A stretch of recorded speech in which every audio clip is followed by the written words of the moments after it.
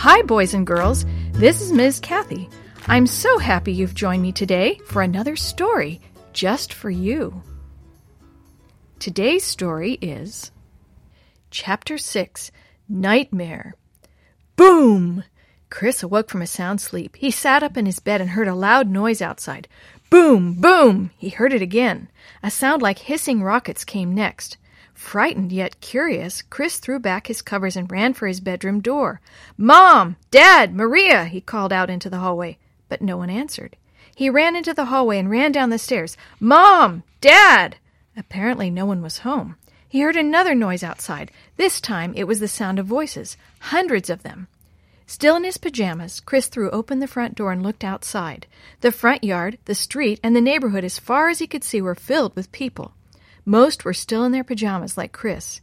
He recognized many of his neighbors. Then he saw Maria. "Maria!" Chris called. "Maria, what's going on?" Maria stared up into the sky. Chris's voice made her look at him. Chris had never seen her look so beautiful. "Oh, Chris, he's here! He's finally here!" Chris walked toward her through the crowd. "Who's here, Maria?" "Why, Jesus, of course," she said. Maria turned back toward the sky. Chris looked up to where Maria was looking. A blast like 100 4th of July celebrations almost blinded Chris, and he looked away. "Come on," he heard Maria saying. "It's time to go." "Go?" Chris asked. "Go where?" Chris ran to catch up with Maria, but Mrs. Schumacher, their neighbor, ran between them. "Why didn't you tell me?" she asked, pushing herself in front of him. "Why didn't you warn me that this was coming?" "What are you talking about?" Chris asked, trying to get past Mrs. Schumacher. "Maria, don't leave me!" He slipped past Mrs. Schumacher in time to see Maria, still in her pajamas, lift off the ground and fly into the air. "Maria, you're flying!" Chris said. "Chris, come on!" Maria said. "Chris?" He saw Mom and Dad and his little sister Yo-Yo suddenly rise into the air along with Maria. "Chris, come on!"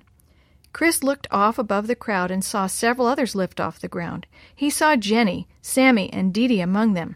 Then he looked down the street and he saw Willie running toward him. "Willie, you can walk, you can run," Chris said, forgetting everything around him.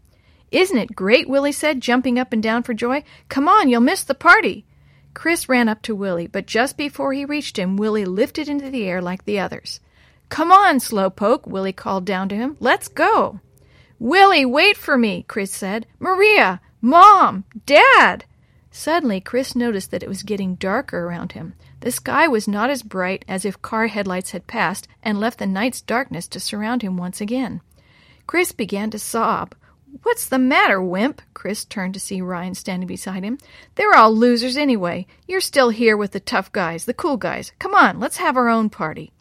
Ryan headed for the dark shadows between the houses. Chris could see yellow eyes glowing in the darkness. "Come on, Snail!" Ryan laughed over his shoulder. "This is where you belong." Chris looked at Ryan, then shook his head. "No," he said, bursting into tears again. "I belong up there." Chris ran out into the now empty street. "Mom! Dad! Maria, help me! Take me with you!" "It's all right, Chris," he heard his mother say. "You're just having a bad dream, that's all." Chris once again was in his own bed, surrounded by the familiar things of his room. His mother sat on the edge of his bed and held him in her arms. "It's just a bad dream," Mrs. Vargas repeated. "Mom," Chris sniffed when he could get the words out between tears. "Mom, I want to be baptized." "You do?" she asked, a bit surprised. "Why?" Chris told her about the nightmare. "And I realized that I was the only one of the shoebox kids who hadn't decided to be baptized. Mom, I don't want to be left behind." Mrs. Vargas put her hand beneath Chris's chin and lifted his face up close to hers. "Chris, I want you to understand something," she said. "Okay? Are you listening? Baptism is only a symbol. It will not save you. Getting baptized will not get you to heaven. People choose to be baptized for a lot of reasons, but mostly it means that they have surrendered their lives to Jesus Christ. Whatever they do, whatever they become, they dedicate that to Jesus. When we become Christians, it means that we accept the sacrifice, Jesus' death, as payment for our sins. When we make that decision to accept his sacrifice and to turn our lives over to him, that is when Jesus can save us. Until you understand that, baptism won't mean anything, Mrs. Vargas said. That's what Mrs. Shue meant, Chris said. Mrs. Vargas put her face close to Chris's again. Chris, are you getting pressure from the kids about baptism? Chris looked down and nodded. Most of my friends think it's great, but Ryan says that it's for losers. Well, what do you think? Chris didn't say anything. No one should feel pressured to be baptized, Mrs. Vargas said. You need to take your time and decide when you are good and ready. Remember, she said, pointing a finger at him, it's only a symbol of what's going on inside. There's nothing magic about it. Mrs. Vargas kissed Chris on the cheek. Do you feel better now? Chris nodded. Feel like you can go back to sleep? He nodded again. Good night. Remember, I love you, and God loves you. The door closed, and Chris snuggled down in his blankets. He didn't feel quite so confused as he did. He drifted off to sleep, dreaming of fluffy white clouds over a field of mustard yellow flowers.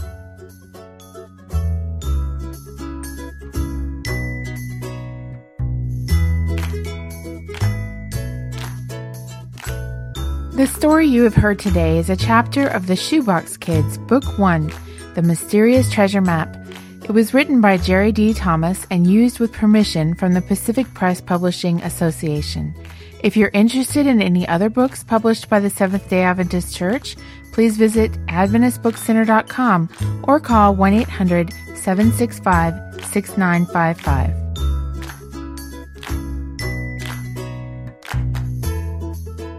This podcast is a production of the Carolina Conference of the Seventh-day Adventist Church.